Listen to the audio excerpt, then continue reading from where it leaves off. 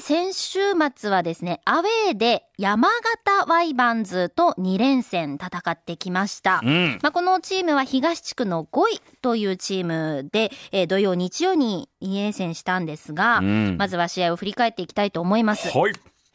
9日土曜日の試合です。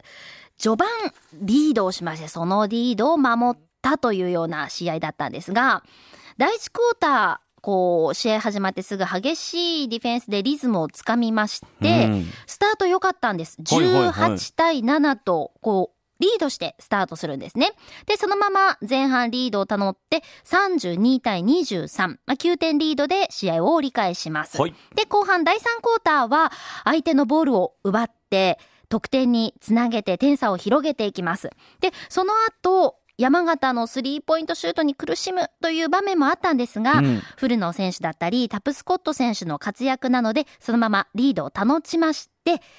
結果88対76、12点差をつけてのまずは1戦目勝利ということになりました。やっぱあれですか、ボルターズ強い時ってディフェンスからのっていうのそうなんですよね。なんかね、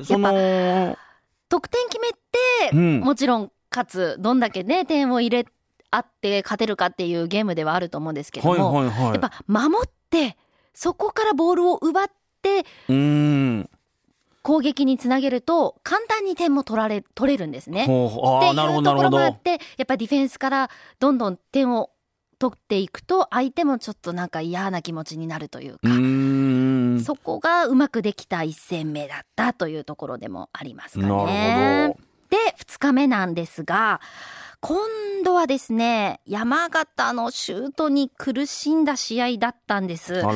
第1クォータータプスコット選手を中心に攻めるんですが、相手のシュートもよく入ります。前半からお互い点を取り合うような展開になりまして、47対49、2点ビハインドという形で折り返します。で、第3クォーターは、オルターズのシュートがなかなか決まらないんですね。それに対して相手のシュートは決まります。57対68、ここで11点リードされてしまいます。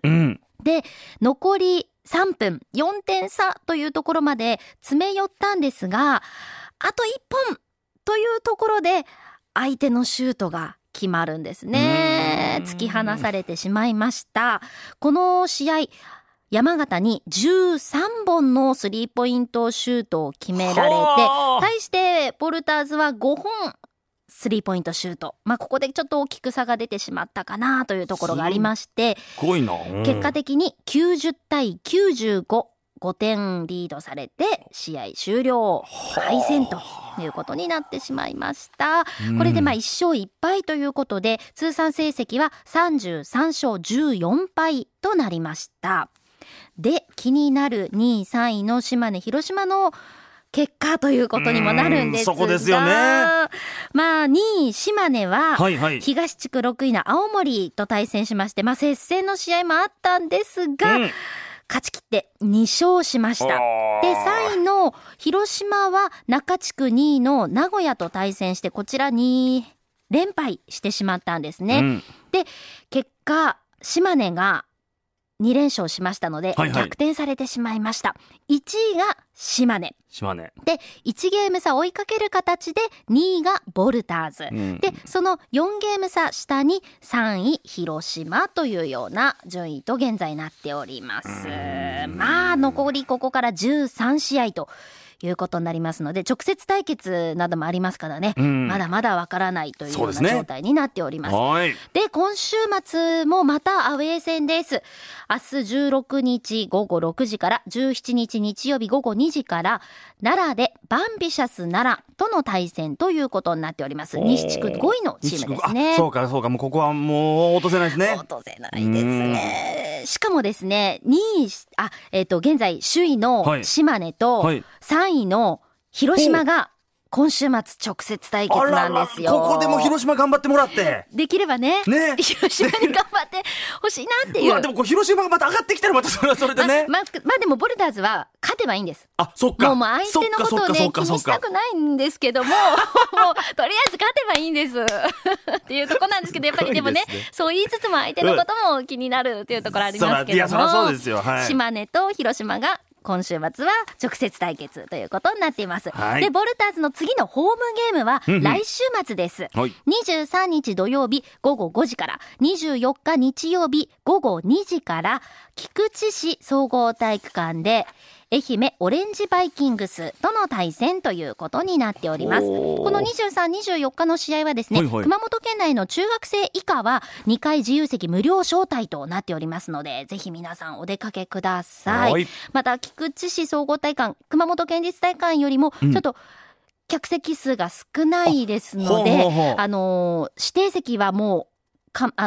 売になりつつあっておりますし、自由席の数も少ないですので、行きたいなという方はチケットをお早めに購入されることをお勧めしたいなと思います。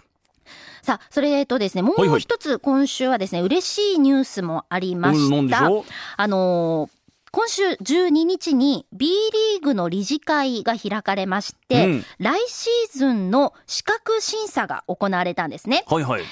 のチームは B1 なっていいですよ、B2、B1 になる資格はまだありませんというようなそういった審査が行われたんですけれども、ボルターズはその B1 なっていいですよという B1 ライセンスというのが交付されました。これは3期連続ということで、どういったチームに認められるかというと、ユースチーム15歳以下のチームを持っているチームだったりとか、5000人規模のホームアリーナを持っている。また、財務。この経営的にも健全性があるかなどが見られて、それで基準を満たしたということなんですね。なので、ライセンスは交付されましたので、あとは、チームの結果が良ければ B1 に上がれるという条件は整ったということです。もう結果以外の心配はいらないということですね。そうです。あとは勝つのみということになっております。ぜひ皆さん応援にお出かけいただきたいと思います。来週末がホーム戦ということで、今日はですね、チケットプレゼントです。23土曜24日日曜日、菊池市総合体育館で行われるボルターズのホームゲーム、1回自由席の観戦チケットを両日ペアで2組ずつプレゼントいたします。お名前、住所、年齢、電話番号を書いてご応募ください。メールの方はten@rkk.jp、ファックスは 096-356-1115。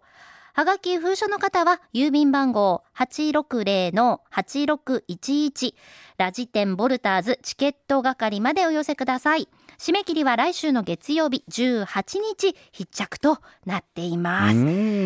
ひ皆さん応援して、そうですね。B1 昇格 B1 に押し上げましょう。果たしたいと思います。以上、今週の週刊ボルターズでした。この番組は大熊本証券の提供でお送りしました。